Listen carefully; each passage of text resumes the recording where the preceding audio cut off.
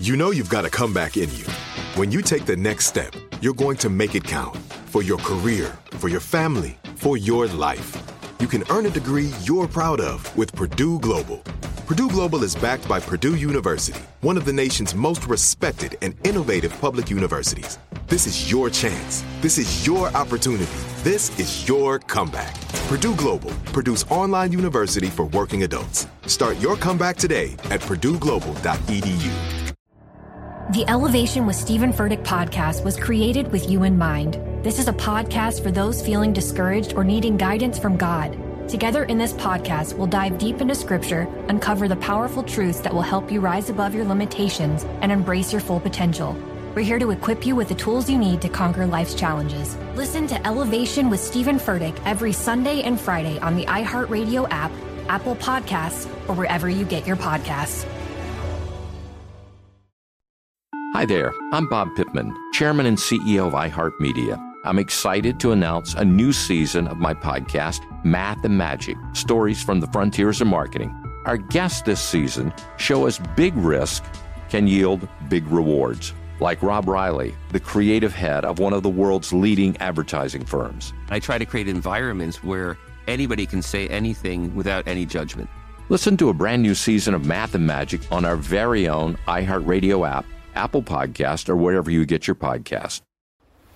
Hey everyone, I'm Brian Austin Green. I'm Shauna Burgess. And I'm Randy Spelling. And you are listening to Oldish, an iHeartRadio podcast. Hi everybody. Hi you two. Hi. Hey. Welcome to another episode of Oldish. We are here. We have an unbelievable guest. Randy, I would assume that you are super excited about this because of the three of us, you are the absolute health nut. Your videos that you post every day are like, oh, I just finished my jog, or this is me eating a banana, or here is, I've been doing sit-ups for 6 hours. You're that guy. So I can only imagine how excited you are by the guests that we have today. I just wonder sometimes if people take you seriously. I've been doing sit-ups for 6 hours. Do people understand your sarcasm? Well, first off, I hope they don't take me seriously. I hope that the people that listen to this understand my sense of humor. And if they don't, they will. I kind of wish I had 6 hours to do sit-ups and push-ups. I bet you do. Oh my gosh. I bet you do. So this guy, I remember looking back on the day, because I'm terrible with dates. I was trying to put it all together. I think it's somewhere in the 2000s, right? He had this P90X video out that was just insane for me. Videos, more than one video. Yeah. So it was a program. So you would get a booklet. Says how much about you actually did. Well, no, you would get a booklet, like a DVD booklet, and you would unfold it, and it was 8 DVDs or 9 DVDs. It was a whole thing. Yeah. And there was also a meal plan to it. There was an eating guide. There were notes that you were supposed to be taking. It was a whole way of changing your life during a 90-day period. I didn't do it because I don't know. It just seemed too daunting at the time. But I know a bunch of people did. One of the many people that bought it looked at it and said, no, thank you. But you know what? There were a lot of people that bought it. It was a revolutionary workout routine. It was a whole new way of living life. Yeah, I think it was the most successful fitness program in America, right? I mean, it was just huge. It was huge. So our guest today, he's a motivational speaker, author of top-selling books, Bring It, Crush It, and The Big Picture. He's appeared on countless television programs. None other than Tony Horton. Dude, thank you so much for coming on, man. We really appreciate it. It's so great having you here. I got off the hill. This is me. I got off the hill. Hey, this is great. All of us. So I love it. Absolutely fits right in. Well, let's jump in. Can we start with P90X? Is that okay? What is this? Yeah, I think everyone has a P90X. I bought P90X. Massive DVD folder, eating plan, life-changing plan, whole thing. I was so overwhelmed. I literally put it down and I just never even attempted it. It went in the too hard basket. I saw it and I went, oh my God, what was I thinking? I wonder how many people got a few days in and then said, no. Day one, check back 24 sets. Day two, plyo. Day three, on a shelf. Ball. Yeah. Right. Yeah. Dude. I mean, that course was so like hardcore Navy SEAL. Like It alpha just male, seemed let's like go. all encompassing. Like, yeah, total, like total alpha male, which I just didn't have any of. Like, I worked out to be fit, but I didn't work out to like be able to pick up my house and move it to a different lot if I wanted to, for the view. Which I've done with this place 3 or 4 times. Have you? Yeah, Right. I believe you. I believe you. You bought those straps at Home Depot. Oh, yeah. So it doesn't hurt your back. Me and 2 other dudes, we just drag it to the next lot. Totally. So let's start. Even before that, you were up at 20th Century. Am I wrong? Or am I? Hunter, PA over at Fox, yeah, on Pico. And at that point, okay, so in Los Angeles, so on Pico. At that point, were you heavy into working out, or was it kind of like just sort of a hobby that you were into? I was starting to, because I had an agent. I wanted to be an actor and a comic. I tried stand-up for a couple of years. I was with Second City LA for a year. I do a fantastic Columbo. That's all I ever did. That's good. Anyway, so yeah, that was my main goal. And the cool thing about the gig was I was a PA for a guy by the name of Harlan Goodman, who used to be in the music business. And then he wanted to make movies with Julia Phillips, and her former husband did Close Encounters of the Third Kind, Taxi Driver, and The Sting with Robert Redford. So I thought, oh man, I'm working for these really cool people, and they're letting me go off on my auditions as long as I fed the cat and delivered the scripts and made the coffee and whatever, folded whatever they had me to do, either on the lot or back at her house. But I had an agent, and the agent goes, look, dude, if you really want to work in this town, you got to get a little bit fitter than you are. And I wasn't overweight or anything, but I had a little belly. I had skinny arms. It wasn't a great look. And so I just fell in love with the whole culture in California. It didn't exist on the East Coast. You were forced to exercise if you played on a sport in high school or college. Everybody else was just, drinking beer and smoking weed and eating double cheese youngest, Yeah. And so, I played basketball poorly. I played football. I was on the football team. I was a tackling dummy really more than anything. And I was a skier, but a terrible skier back then. I just, whatever but I didn't know how to train to be better at these things. And then I moved to LA and I get this gig, and now I'm joined not one gym at 4 at one point. I was a member of 4 different gyms. I would go to World Gym, and there's Lou Ferrigno and Arnold Schwarzenegger. And I'm just sitting there with a pad going, 47 sets of chest. Seems extreme, but screw it. That's what they're doing. Yeah. If I want a chest, this is what I do. But I had a friend who was a track athlete. I would go to yoga because I wanted to meet women and whatever. I got bored. Yeah. So I was trying to avoid the boredom, the injuries, and the plateaus that come from doing just the elliptical or just running or just bodybuilding. And I loved that variety. And those were the early days of, this is before P90X. I wasn't even training all those celebrities yet. It was Harlan Goodman that introduced me to Tom Petty. That's amazing. Yeah. So how did you go from, working at 20th Century Fox, starting to get into the gym, to P90X shape and bringing this out to the world? Well, like I said, I just went from slightly out of shape to pretty good shape because I fell in love with the whole philosophy, the whole culture of that sort of a thing. And then, when Harlan and Julia couldn't make any movies, they just, Julia was pretty crazy gal. And then Harlan kind of left, and I had a couple other clients. So I was training Harlan on the side while he was my boss, and I was training him on the side because he was noticing my transformation. From the course of the day he hired me to about 4 or 5 months into the gig, all that happened at the same time. I get hired by them. My agent says, get in shape. I started getting in shape. Harlan's going like, what's happening to you in the last 4 months? So I said, So he and I went to a mutual friend's garage and started working out. And I had him for 3 days a week. I told him what to eat, even though I wasn't a nutritionist or I just said, hey, look, man, you got to get off the burgers and the pizza and you got to eat some vegetables. And it was common sense to me. And so, so he's lost 40 pounds.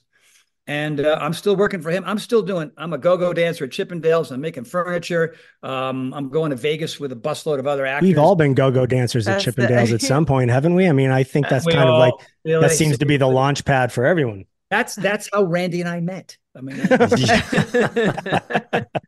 Yeah. I had no stints there. I feel left out. It sounds like a typical LA hustle for a lot of people that are out here trying to make it, trying to do their thing. That is the LA hustle and the grind. And you made the most out of it. You got really invested in it though. Like you really, you did a complete life transformation. Like you got into the gym and working out. It was slow though. This It was was? not an overnight thing. This took some time. Mm. You know, I was still smoking weed and I was still eating Right. crappy food and drinking too many beers and whatnot. But it was over the course of a year, I was like, I'm going to cut that out and I'm going to add more training, more running, more whatever I needed to do. And then, when we weren't on the lot anymore, we got kicked off the lot. Harlan went back to East End Management. It used to be on Sunset Boulevard in Hollywood. And so, Harlan's looking all gorgeous and he's walking down the hall and there's Tom Petty coming the other direction. And he had a tour coming up about 4 months away.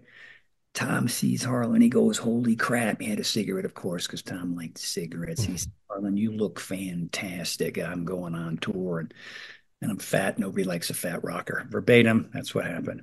So Tom calls me. My roommate picks up the phone and he goes, it's no way it's Tom Petty. So he hangs up on Petty and Petty calls. I think we got disconnected. And Bob goes, dude, I think this is Tom Petty. Well, give me the phone. Hello? I'm a friend of Harlan Goodman's. I'm Tom Petty. Can you come to my house? I'm fat and I'm going on tour. Yes. Next day at his house, he put out the cigarette. We had a conversation. We figured out what he needed. We saw what the time frame was. Now, this is the first person I had ever trained. Well, Harlan, right? Because he was my boss and pal at that point.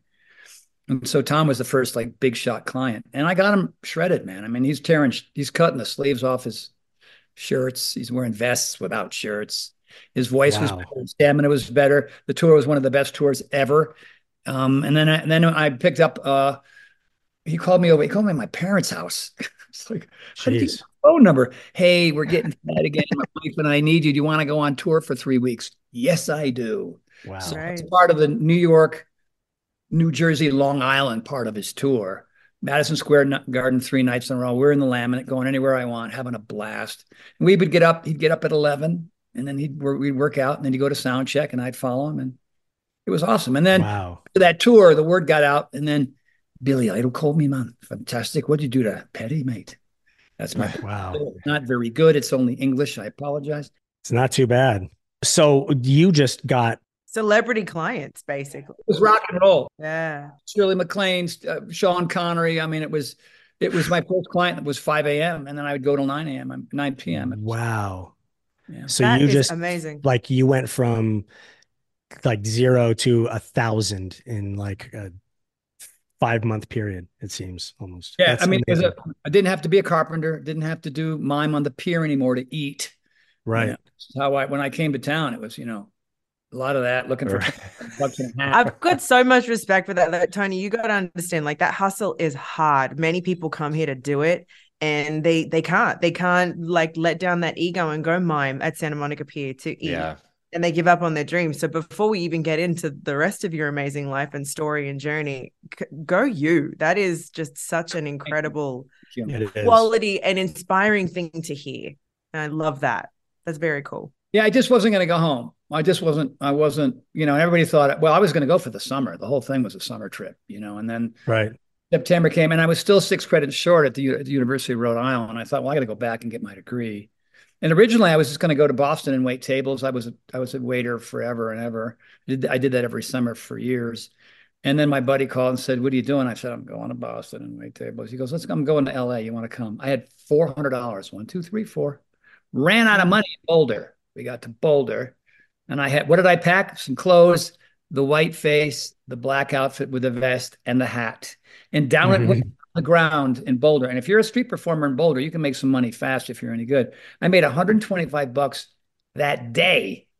Got me to Beach, California. And that's, and then the whole summer was a whirlwind, you know what I mean? And then September came, are you coming home? Wow. I'll come home for the next semester and the next one. And the next one. Wait, so how old were you at this point? 22. You were 22 years old. Yeah. So you had no family, not really anyone in one Los buddy, Angeles. Me and my buddy, and we painted houses. We slept on his sister's living room floor for the whole summer in sleeping bags. That was it. And then her husband he was a real estate guy. He said, hey, can you go paint this house? Sure.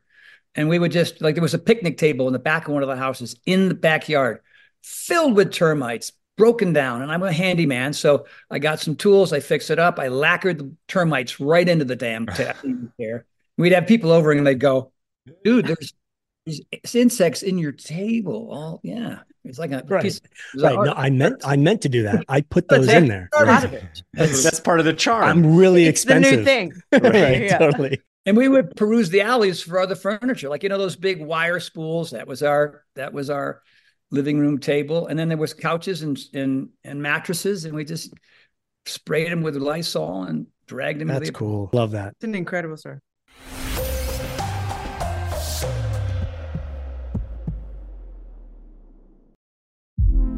Hey girlfriends, it's me, Carol Fisher. I'm so excited to tell you about the brand new series of The Girlfriends. In season 1, we told you about the murder of Gail Katz at the hands of my ex-boyfriend Bob. At one point, a woman's torso washed up on Staten Island and was misidentified as Gail. She spent 9 years in Gail's grave, and then she just disappeared. It's almost like it's become this moral obligation to find her. And that's what we're going to do. Find this missing girlfriend and tell her story. With the help of some of your favorite girlfriends from season 1, like my producer, Anna. Oh my God. My friend, Dr. Mindy Shapiro. Hi, it's Dr. Shapiro, and I'd like to speak with the deputy medical examiner. And of course, Gail's sister, Elaine Katz. Having no closure, it kills you. Join us as we try to solve a 35-year-old cold case. It's not going to be easy, but it's going to be one hell of a ride. What? I can't believe this. Listen to season 2 of The Girlfriends, Our Lost Sister on the iHeartRadio app, Apple Podcasts, or wherever you get your podcasts. I'm preaching to somebody today who is waiting for God to give you your next step. And you don't know what it is yet. You need God to show you your next step. Because God, I can't stay where I am, like I am, where it is. This isn't going to work. I have to move on, but I don't know where. A lot of time you'll use it as an excuse. Well, I don't know how. I don't know where. I don't know what. God, if you show me. God, if you tell me. God, if... No. You know enough right now. And if you needed to know more, he would show you. Hey, this is Stephen Furtick. I want to invite you to listen to my podcast, Elevation with Stephen Furtick. I am here to help you for the battles that you face in life, for the times when you feel discouraged, for the times that you need guidance from God. I want to give you the truth of what he says about you to help you rise to your full potential. Listen to Elevation with Stephen Furtick every Sunday and Friday on the iHeartRadio app, Apple Podcasts, or wherever you get your podcasts. Hi there, I'm Bob Pittman, Chairman and CEO of iHeartMedia. Welcome to Math and Magic, Stories from the Frontiers of Marketing. This week, I'm talking to acclaimed musician and entrepreneur, Mr. Worldwide himself, Pitbull. A lot of artists in general, people that are very creative, sometimes tend to overthink. That's one of my number one rules. Don't ever overthink. You can think ahead, but don't overthink. And what I mean by that is when they start to write a record, they're like, oh, that's not the line.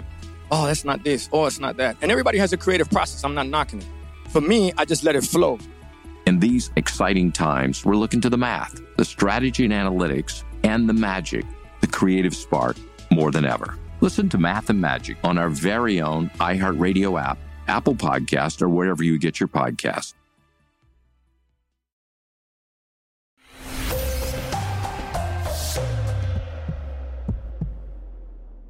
So, Tony, tell us. Sorry, we go off on tangents, and then Randy's the one that wrangles us back in. Wrong guy. I'm tangent man, so I'm the wrangler sometimes. So, Randy, good luck. You've got 3 people that like to go on tangents. Yeah. I wish you luck, my friend. Yeah, we're like, I've got a story. Right Randy's now. Like, shut up.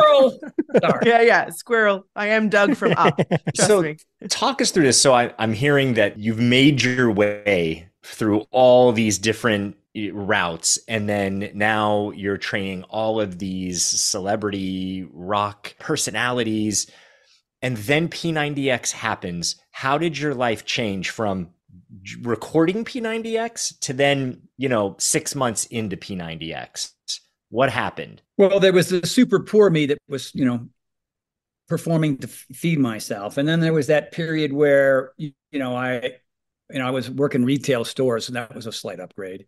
And then, this whole celebrity training thing started with Tom, and, it was Tom Petty, Billy Idol, Annie Lennox, Bruce Springsteen, and Stephen Stills Monday, Wednesday through Friday, you know, and then other ones would slip in. And there was that lifestyle. That was a big, I was fit. I had one gig. I didn't have to do all these other stuff, even though I would occasionally, I would do this Oscar gig. I would stand on a stage frozen for an hour and a half, holding the sword in a spandex outfit with just two little slits, you know, whatever. I paid pretty good money. Just whatever. I did these little odd Wait, jobs. what was that? As an Oscar statue?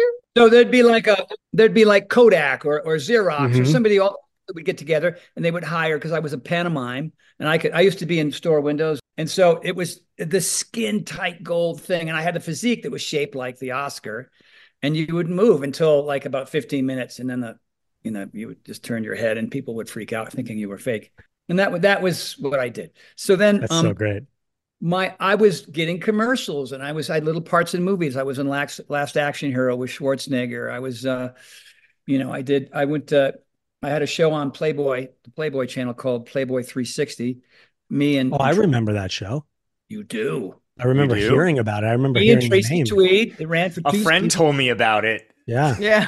I mean, we were trying to be Entertainment Tonight, you know, but without the black lines across the breasts and stuff. And, you know, we're trying to be but it was really kitschy, and we did these opening sketches and stuff. I mean, the writers got to know me, and I would sing, and I can't sing. So that's why they would write these bits for me to sing. I was just so terrible. And, you know, we had a lot of fun, and 3-camera show, teleprompters, and a co-host. Day one, first day, 23 takes for the opening segment. I thought they're going to just fire me. I mean, I didn't know how to go follow the lights, then remember go to camera 2, back to her, back to 1, and finish on 3. But what a great training ground. And then I got a job with Nordic Track, flying back and forth to Minneapolis. And I was their sort of a on-camera spokesperson for 3 or 4 years for various pieces of equipment. And so that's how I was getting into that world. And then this who was it that reached out to you initially with the idea for that video? For which one? For P90X. Well, there was a guy, Ben Vanderbunt, who changed my life forever. So I was training Ben, and he worked for a company called Guthrie Ranker. And at that time, they were the biggest infomercial company in the country, massive. You know, they had all the major shows. And, you know, we became pals. And he said, I'm bringing this guy in from Philly. His name is Carl Deichler. And he did 8-minute abs. And he's out of Philly. This thing's really successful. It's very rare that you get a guy who's not an LA or New York guy who can pull off something like that. So Carl started joining us in the workouts. And Carl was working for Ben and doing infomercials that he hated. He was a fitness guy.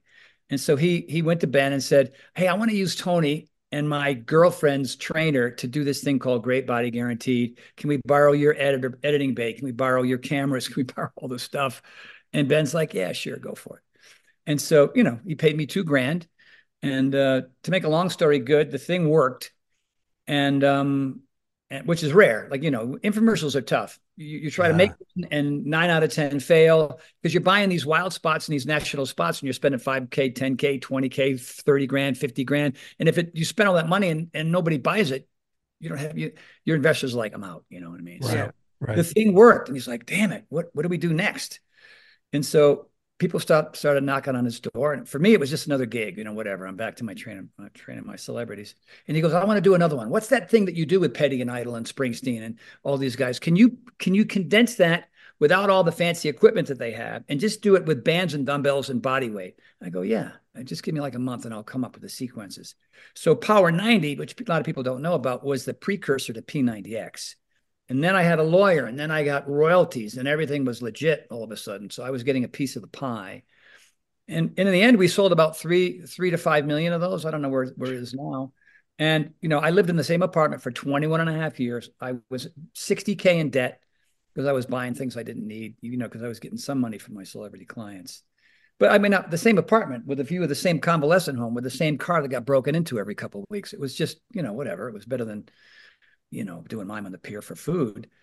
And this thing, when it flatlined forever, because most people are like, wow, 6 days a week and eating right? That's, I don't know. But there was that select few that went, that's legitimate and I want to do it. And so I started getting these royalty checks that were just like, you know, just crazy. They seem silly. Yeah. Silly. Like, this is a joke check, right?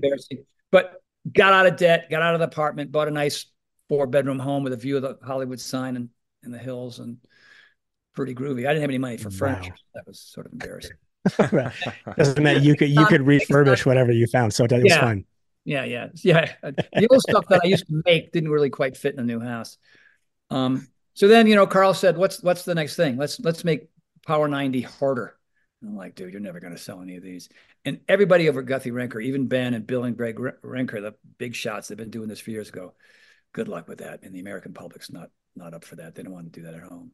And so the cool thing was that I said, I want to hire my friends and I want to hire people from the test groups. And we had a discussion about what my persona should be on camera. And Carl just said, do you. Don't worry about being with Nordic Track, super stiff, Power 90, kind of stiffish. But in P90X, I mean, they had to cut several times because I went overboard. It's like too loopy, too crazy, too out of control. You know what I mean? It's like, hey, cut, dude. It's not silly X, bro. You got to tone it down. The okra and the navy bean and don't smash your face and backing up like a pterodactyl. Like every time I did that stuff, I was waiting for cut. Like, oh, okay.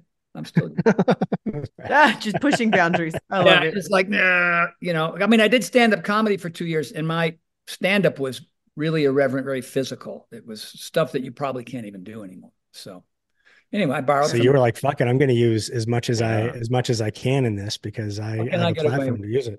And if people who watched it, you guys included, felt like, hey man, I feel like I'm part of this crew. I feel like, he's giving me modifications.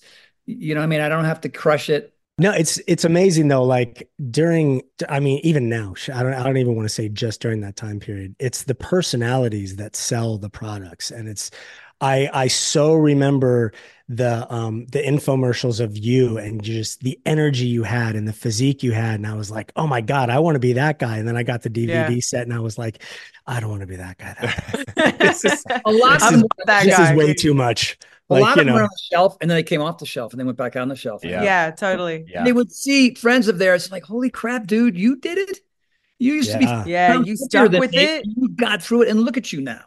And that was, I mean, according to whatever stats, like 12% of people who the only ones that got through it all the way the first time. 12%. I bet. I get that. That's it was pretty really good though. intense. 12%.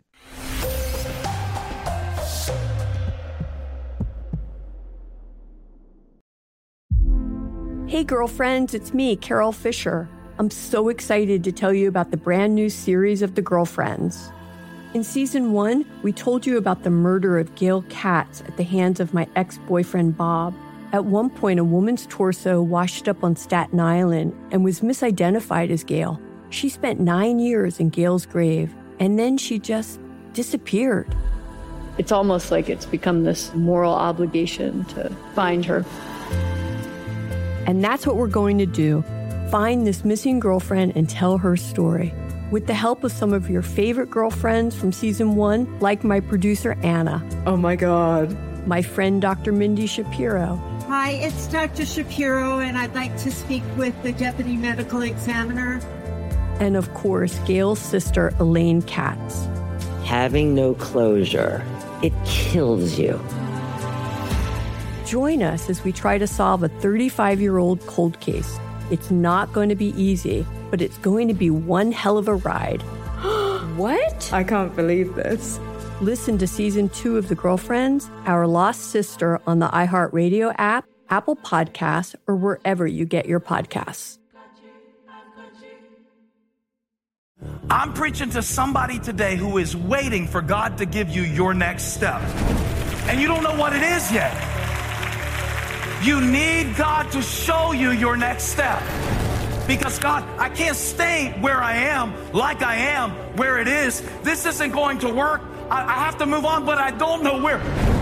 A lot of time you'll use it as an excuse. Well, I don't know how. I don't know where. I don't know what. God, if you show me. God, if you tell me. God, if... No. You know enough right now. And if you needed to know more, he would show you.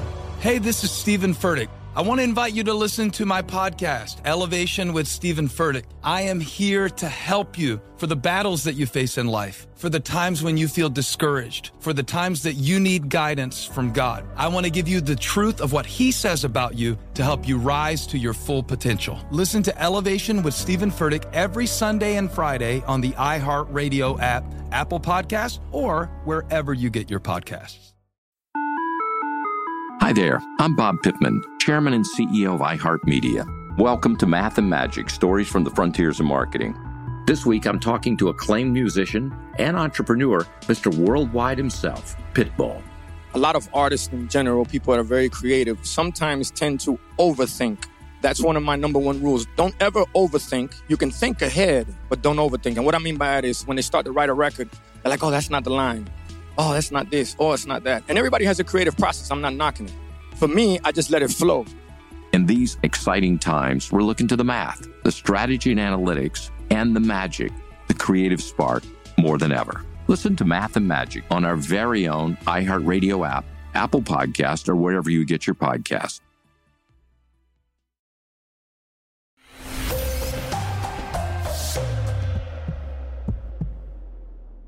I've worked out my whole life. Like I've been active and I got that. And I was like, no, this is the next level. Like I can't do this. I can't. I'm disappointed in myself because I threw in the towel really prematurely on it. I should have given it a shot, but I didn't. And that's just something I'm going to have to live with, Tony. Well, I'm not trying to one up you here, Brian, but I made it through. I did it. Did you? You did the whole thing, Randy? You did not. Yeah.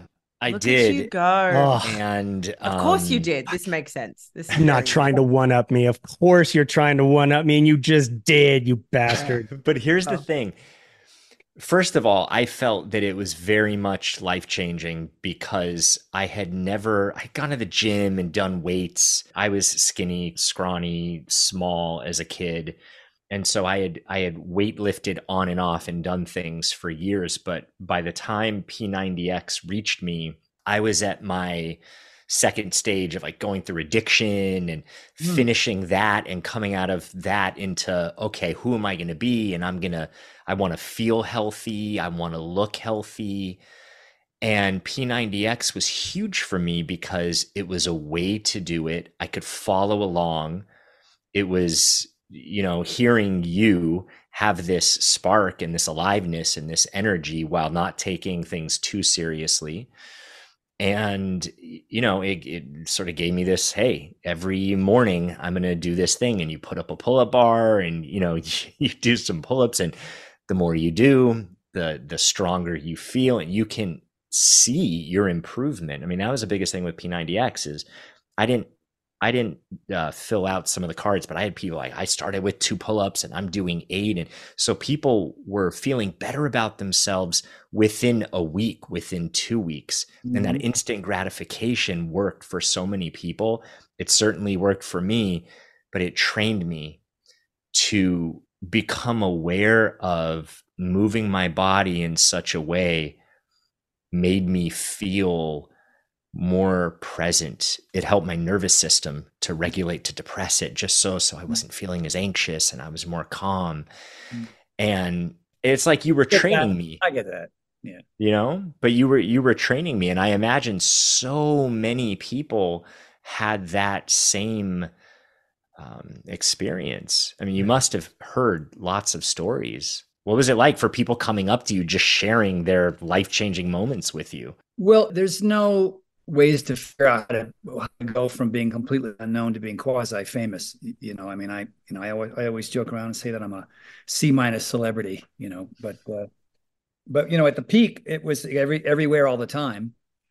I might have been a politician in a past life, but I just love it when people come and say, like your story right now, man, I feel that. I mean, I get a little, I could tell watching you. I could see it on your face because you're transformed, dude. You're in a place of tremendous struggle and you use physical activity, not to only change your appearance, which is what a lot of people do. They do it because of their ego and they care too much about what they think other people think of them, as opposed to just the experience, being in the moment, being present, like being calm, because you read John Rady's book Spark and others that have written books about physical activity on your mental and emotional and even spiritual state. it's mind bending what happens. You're releasing norepinephrine and dopamine and serotonin and brain derived neurotropic factor and all these cannabinoids that are happening inside your temporal lobe and hippocampus and stuff.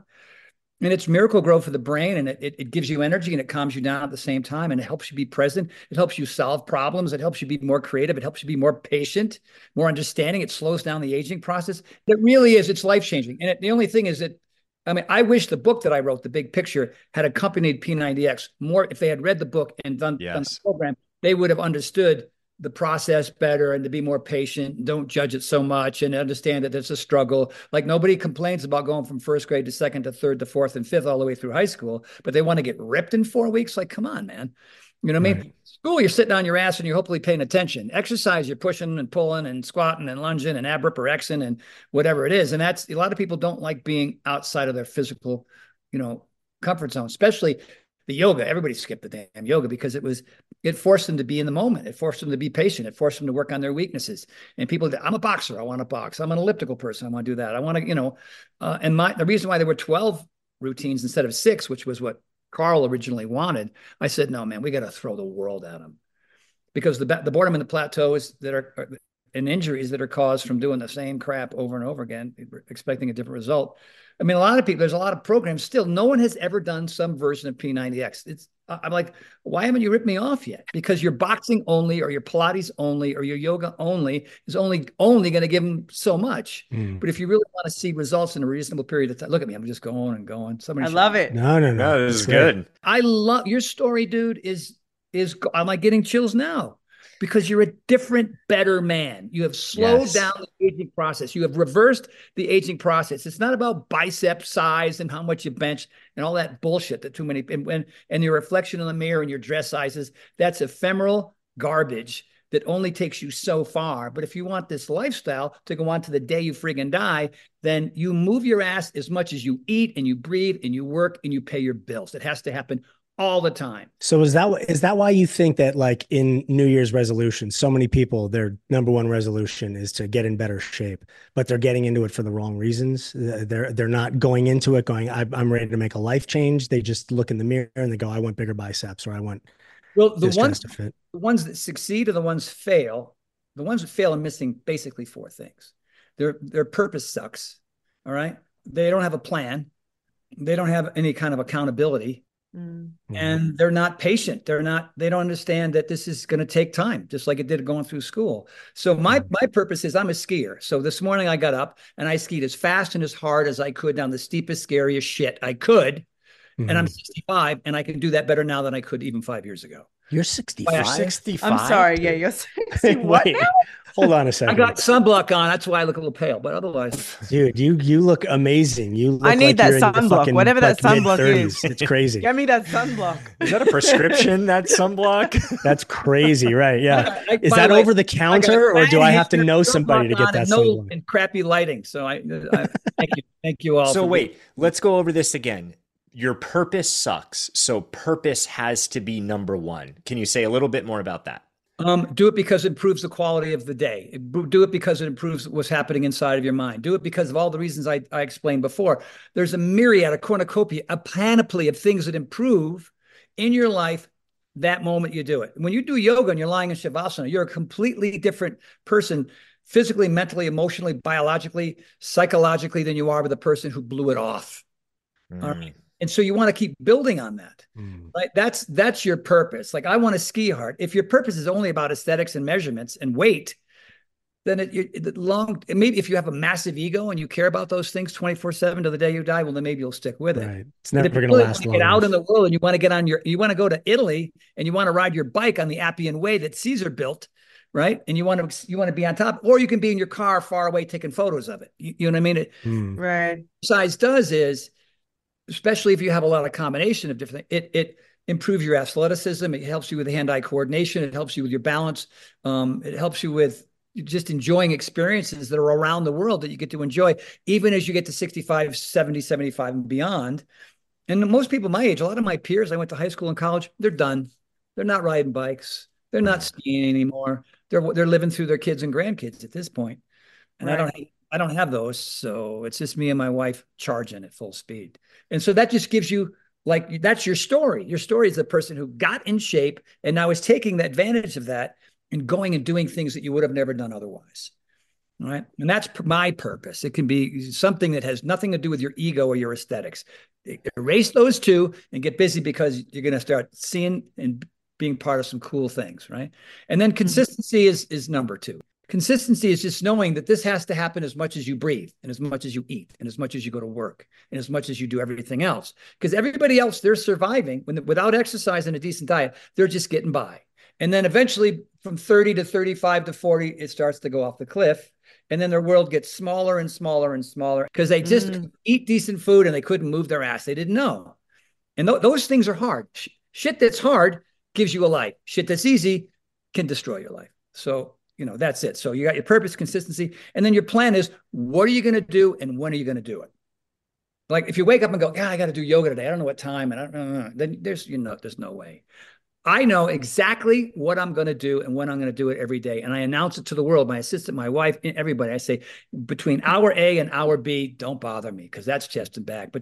On Friday at 9 a.m. to 10:30, that's yoga. Sorry, that's where it is. And when it's already locked in, you've made an appointment with yourself to improve your life, which inevitably ends up improving everybody's life around you, because you're an example of somebody who's living large. You know what I mean? Making an appointment with yourself. I just love that. Wait, I just want to point that out for a second. Okay. Making an appointment with yourself to better yourself. I freaking love that phrasing. And I think that's something that's easily digestible and powerful for someone to go, yeah, I'm going to make an appointment with myself.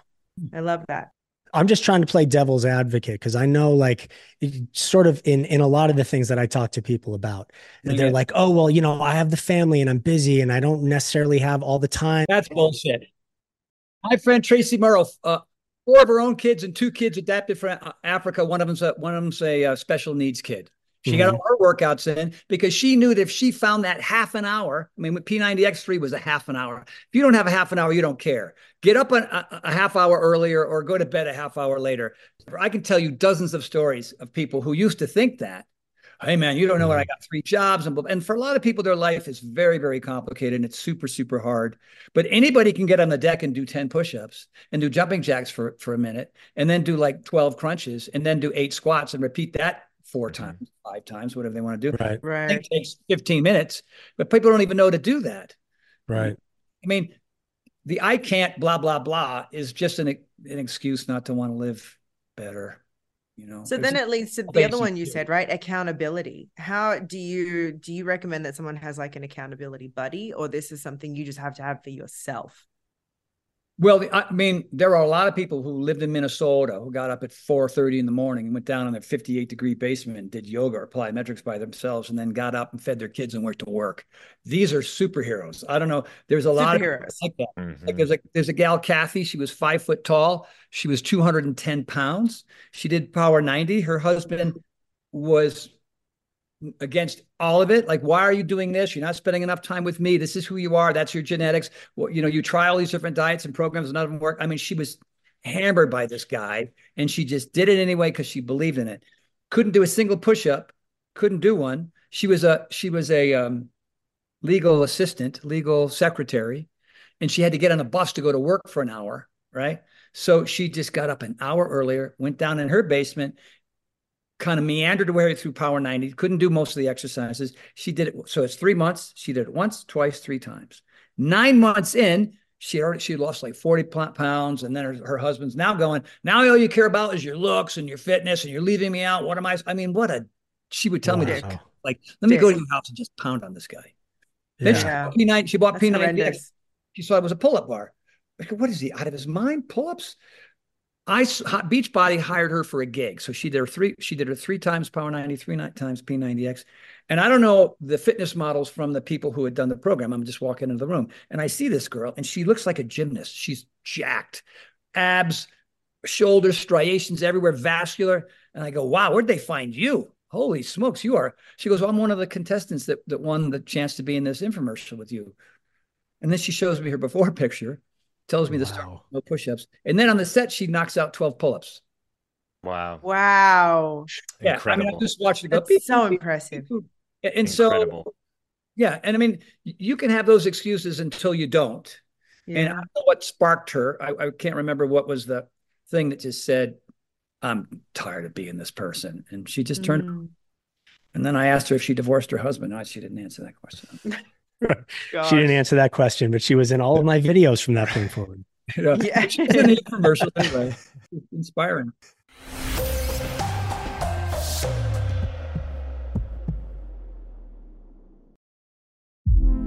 Hey girlfriends, it's me, Carol Fisher. I'm so excited to tell you about the brand new series of The Girlfriends. In season 1, we told you about the murder of Gail Katz at the hands of my ex-boyfriend Bob. At one point, a woman's torso washed up on Staten Island and was misidentified as Gail. She spent 9 years in Gail's grave, and then she just disappeared. It's almost like it's become this moral obligation to find her. And that's what we're going to do. Find this missing girlfriend and tell her story. With the help of some of your favorite girlfriends from season 1, like my producer, Anna. Oh my God. My friend, Dr. Mindy Shapiro. Hi, it's Dr. Shapiro, and I'd like to speak with the deputy medical examiner. And of course, Gail's sister, Elaine Katz. Having no closure, it kills you. Join us as we try to solve a 35-year-old cold case. It's not going to be easy, but it's going to be one hell of a ride. What? I can't believe this. Listen to season 2 of The Girlfriends, Our Lost Sister on the iHeartRadio app, Apple Podcasts, or wherever you get your podcasts. I'm preaching to somebody today who is waiting for God to give you your next step. And you don't know what it is yet. You need God to show you your next step. Because God, I can't stay where I am, like I am, where it is. This isn't going to work. I have to move on, but I don't know where. A lot of time you'll use it as an excuse. Well, I don't know how. I don't know where. I don't know what. God, if you show me. God, if you tell me. God, if... No. You know enough right now. And if you needed to know more, he would show you. Hey, this is Stephen Furtick. I want to invite you to listen to my podcast, Elevation with Stephen Furtick. I am here to help you for the battles that you face in life, for the times when you feel discouraged, for the times that you need guidance from God. I want to give you the truth of what he says about you to help you rise to your full potential. Listen to Elevation with Stephen Furtick every Sunday and Friday on the iHeartRadio app, Apple Podcasts, or wherever you get your podcasts. Hi there, I'm Bob Pittman, Chairman and CEO of iHeartMedia. Welcome to Math and Magic, Stories from the Frontiers of Marketing. This week, I'm talking to acclaimed musician and entrepreneur, Mr. Worldwide himself, Pitbull. A lot of artists in general, people that are very creative, sometimes tend to overthink. That's one of my number one rules. Don't ever overthink. You can think ahead, but don't overthink. And what I mean by that is when they start to write a record, they're like, oh, that's not the line. Oh, that's not this. Oh, it's not that. And everybody has a creative process. I'm not knocking it. For me, I just let it flow. In these exciting times, we're looking to the math, the strategy and analytics, and the magic, the creative spark, more than ever. Listen to Math and Magic on our very own iHeartRadio app, Apple Podcast, or wherever you get your podcasts.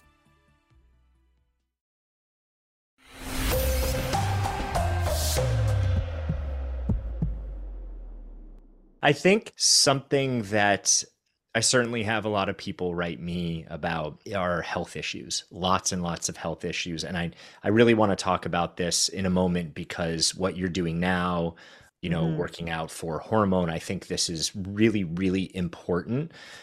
But a lot of people say, I can't do this because of health reasons. And there's an idea that they have. And maybe some people can't do exercises to the degree that they need to. But I want to ask you about your health journey, because for you, right, you're this fit guy, larger than life, huge personality, sort of like king of the world, doing well. And then you get hit with Ramsay Hunt syndrome.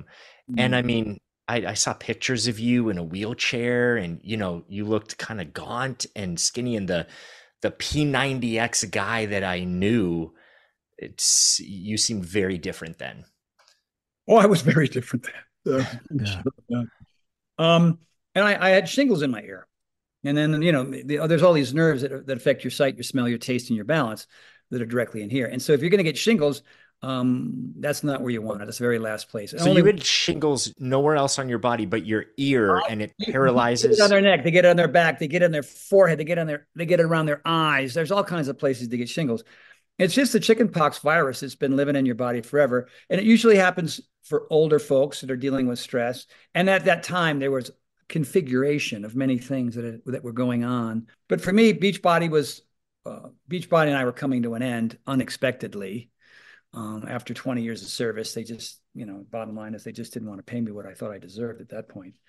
I won't get into it, but it was not a good time for me.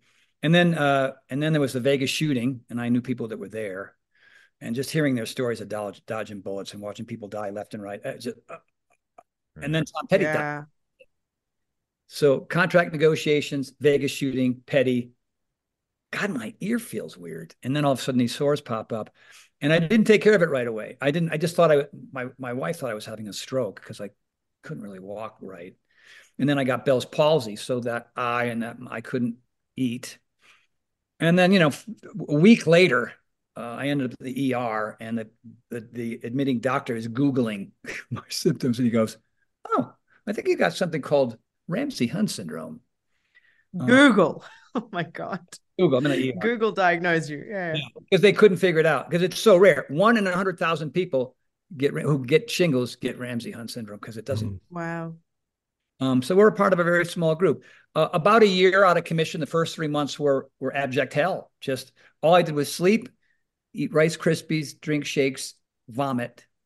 I vomited 5, 6, 7 times a day for 3 months. Oof. I couldn't keep photo, and I couldn't turn my head, so I'd have to. Did you have vertigo from it also? I had bilateral vestibular hypofunction. Vertigo is this. Right. Ramsay-Hunt syndrome is this. It's like brain Parkinson's is what it is. Okay. And so it's really hard. Like if I turn my head, I would throw up. So I'd have to. That's why you would just lay in bed, stare at the ceiling. And I had vertigo. I was bedridden for like 3 months. I couldn't lift my head up off the pillow without throwing up. Also, I threw up about 17 times a day. It was terrible. Wow. Terrible. And you didn't have any you had no shingles anywhere. It was just. No, I went from that. I went through a whole neurological thing that took me out for about 4.5 years. I had to recover from. Ended up being dietary, ended up being gluten and dairy and things that were causing all this internal inflammation. Probably that I had no idea that I had. Bowel syndrome, all kinds of stuff. Yeah. All sorts of things, which is why now, why speaking to you and really being on this quest of I'm drinking my my colostrum water right now, and I had my my mushroom coffee or tea in the morning, and I'm like really trying to just kind of turn it all around and get back into like really good physical fitness and diet and all that. A lot of people, because I'm 50. Well, there you go. You're walking the same path as me, my friend. It's my time. Yeah. And you look 47, which is incredible, really. By the way, second, I said mid-30s to you. Come on now. No, but you easily look 15 years younger than you are. So that's we're moving in the right direction. And a lot of people would run to their pharmacist and their doctor to throw me some pills so I can take care of it. Yeah. Temporarily. People don't want to change their diet. They don't want to start moving physically. They don't want to get their blood work done. You know what I mean? They don't want to buy a foam roller. They don't want to get an infrared sauna. I mean, all that recovery stuff is ice cold baths now and all that. All these different things are really important. You know what I mean? I mean, what's his name who plays for the Lakers? LeBron James. Every hour he's either playing or training, he takes 2 hours of recovery. That's why he's still able to do what he's doing. It's that recovery time. It's that downtime. It's that meditation. He's got his own meditation app. I mean, the guy's just way ahead of the curve. Calm, right? Is that? They're just playing and partying, you know what I mean? And they burn out. Yeah. Who know better. So what was the recovery like for you? From Ramsay-Hunt syndrome. Well, a lot of time spent at the otorhinolaryngologist, ear, nose, and throat folks. And then a lot of tinctures and kind of different kind of proteins and just hanging in there. I remember when I had the Bell's palsy, I went in, not a good look for on-camera folks. And he says, yeah, I mean, that could be permanent. So you're just going to have to live with it. And so nobody had a real strategy for me. I would go to these rehab where I would walk on a straight line, and they put these crazy wallpaper on. So I would have to look at the wallpaper, and I would get on Bosu balls and various things that would sort of help with my proprioceptive issues. And then I just said, hey, look, dude, you know what brung you. So get back in the gym and see what you can do. I remember the first time I walked on my treadmill for 5 minutes, and then I got off and I threw up, and then I sat in a chair for 3 hours. I sat in a couch for 3 hours because I was so crushed. And I tried to get in, and I could do like 8 push-ups. For somebody, I've been able to do 110 in a row. So it was just like, oh, in my mind, it was like, this is going to suck. It's going to take some time, but just notice the improvements. Like 5 turned to 8, 8 turned to 9, 15-pound dumbbells turned to 20, 25, 30. And this all started about the 6-month period. Like for the first 3 months, forget it. Couldn't move. Nothing. And then little bits and pieces, and then my own rehab, and then the other rehab, and the Bell's palsy eventually went away. And I could smile and laugh. I mean, I honestly, all I did was just throw up and weep. I just put my head in my wife's lap, and because I just thought this is the end, But I've been an optimistic person even when I was a kid, and I was being beat up with my speech impediment and all those different things. I always felt like was going to turn out okay. Of course, it was, pretty horrible, and then it got pretty crazy, and then I had this crash, and I knew I could make my way back again. Yeah. You did? You knew? You had the mindset? I had to. I had to. But I mean, I knew what physical activity does to not only my physique, but all aspects of who I am, especially my brain. My brain was fried. The nerves were fried. And so I was pumping blood into my body, oxygen in, carbon dioxide out. And I knew that was going to be cleansed, right? All these cells that were all these nerve cells that were fried. And a lot of people say, you know how long skin takes, how long bones take, how long these different things take. And then you talk to a doctor, and then they'll go, nerves. I don't know. Never. Some 5 months, 2 years, My vestibular stuff, my balance stuff, still deal with it almost 7 years later. Still. Oh, really? This sounds so familiar to me. Like I had to do physical therapy, speech therapy. I shuffled like I was 90. I couldn't read. I couldn't write. I couldn't move I had no full extension of muscles or limbs or any of that. And I remember on a daily basis, I knew, I had intense brain fog, but I knew, okay, I'm either going to try and find the way to be as positive and optimistic about this as possible, or I'm going to let the fact that this is undiagnosed and nobody has a specific plan or can guarantee me any sort of effect either way. I'm going to let that bring me down. And I chose, thank God, I chose the higher one, and tried to stay as positive about life as I could. But that was absolutely the scariest thing that I've ever gone through. Undiagnosed things. Your attitude, dude, was priority one for you to come back. I do these Tony Talks every Tuesday night on Instagram. And next week is all about attitude. It's all about attitude, how you deal with fear, how you deal with anxiety, how you deal with judgment, fear, anxiety, anger, all these, that sort of energy that you have. But it's like if you can't get fit and healthy and happy and motivated and fired up and make it less about you and other people, if that's the state you're in all the time. Like, you would have never recovered if it was just like, woe is me, you would have. Yeah. Same thing with me. Like, I think a lot of the people that suffer from what I've suffered from, their glass was half empty before they got it. And so now it's totally empty. You know what I mean? And they have no idea how to fill it back up. How about for you, though, coming from the world where you were and being in the shape that you were, to have such a rapid decline? I can't imagine how scary that was to go through. That's, for me, it was like, I'm an actor. Like, if I can't read, if I can't be on camera, if I can't do, then what? I grew up playing drums. I couldn't sit behind a drum set and even fucking hit a drum. Like, I couldn't find it with the sticks. There was everything that I knew about myself that was my identity up until that point, or I thought was my identity, I couldn't do. So then it was like, okay, what is my identity now? Who am I? With all of that stripped away, who do I want to fucking be now? My guess is, though, that you're a better man because of it.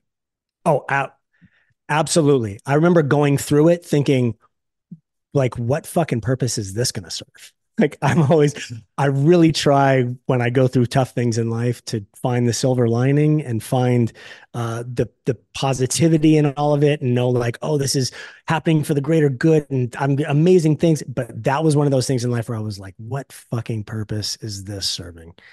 And now looking back on it, God, that was the catalyst for so much change in my life. Just as far as like really losing a lot of my insecurities and my things, and like really being happy with myself and proud of myself, and wanting to finding more compassion with people and being more empathetic, and I completely changed as a person at that point, because I was like, if I can fucking make it through this, I can make it through anything. Nothing scares me now. I can fucking deal with anything. Yeah. You know, one of the things too for me was surrounding myself. I mean, my wife was a godsend. I mean, she without her, but I had a lot of people that came to my rescue who were just, you know, they were like showing up with all kinds of crazy ginger cayenne tinctures or whatever. Like, hey, eat this or drink that, you know, and I was lucky because I was always pretty good at surrounding myself with really, really upbeat, positive, funny. I mean, most of my friends, I would say, are actors in comics. Mm-hmm. You know, like when you come to my workouts, it's just we laugh our ass off, the camaraderie and there's a little mild competitiveness too. You're like, oh, what you just lift? Was that 35? So I'd be grabbing the 40s, punk ass. You know? Right. Okay. Whatever it is. And it's just that, like when you've got that, you know, if you've got a lot of finger pointers and naysayers and wannabes and angry and frustrated people in your life and you're going through hell, well, then where's that good energy, you know, coming from? And then the other one is movement. I knew that if I just moved somehow, some way, you know, I can't compare the past to the present because the present sucks. So, you know, I'm going to have to start all over again. But I just know that basic movements, whatever they are, whether kind of a lunge, whatever kind of walking on a treadmill, whether it's just, you know, knocking out a few push-ups as opposed to saying, I'm never going to be like I was. Well, then, you know, now I'm in a lot of respects stronger and fitter and faster and more flexible than I've ever been in my life because of what I went through, because of what you went through. Same thing. And that's, you know, a lot of people get kicked in the ass like that, and then that's it. It's all downhill, and it's too bad that happens to them. All right, everybody, that is all we have for you today, because our chat with Tony was so awesome. There is so much more for you to listen to, so make sure you tune in on Thursday for part 2. Thank you, everyone, for listening. Yes, you guys are amazing. Make sure you guys go and follow us on Instagram at oldishpod. And you can also go and leave us a message at our own hotline, which is 855-OLDISH-3. Make sure and write us a review. Leave us 5 stars if you loved it. Leave us 5 stars if you didn't. We love 5 stars. We love 5 stars. Yeah. We like 5 stars. Yeah. See you next week. Bye, everybody. Bye. See you next week, everyone. The Elevation with Stephen Furtick podcast was created with you in mind. This is a podcast for those feeling discouraged or needing guidance from God. Together in this podcast, we'll dive deep into scripture, uncover the powerful truths that will help you rise above your limitations and embrace your full potential. We're here to equip you with the tools you need to conquer life's challenges. Listen to Elevation with Stephen Furtick every Sunday and Friday on the iHeartRadio app, Apple Podcasts, or wherever you get your podcasts. Hi there, I'm Bob Pittman, Chairman and CEO of iHeartMedia. I'm excited to announce a new season of my podcast, Math and Magic, Stories from the Frontiers of Marketing. Our guests this season show us big risk can yield big rewards, like Rob Riley, the creative head of one of the world's leading advertising firms. I try to create environments where anybody can say anything without any judgment. Listen to a brand new season of Math and Magic on our very own iHeartRadio app, Apple Podcast, or wherever you get your podcast. Something that makes me crazy is when people say, well, I had this career before, but it was a waste. And that's where the perspective shift comes, that it's not a waste, that everything you've done has built you to where you are now. This is She Pivots, the podcast where we explore the inspiring pivots women have made and dig deeper into the personal reasons behind them. Join me, Emily Tish Sussman, every Wednesday on She Pivots. Listen to She Pivots on the iHeartRadio app, Apple Podcasts, or wherever you get your podcasts.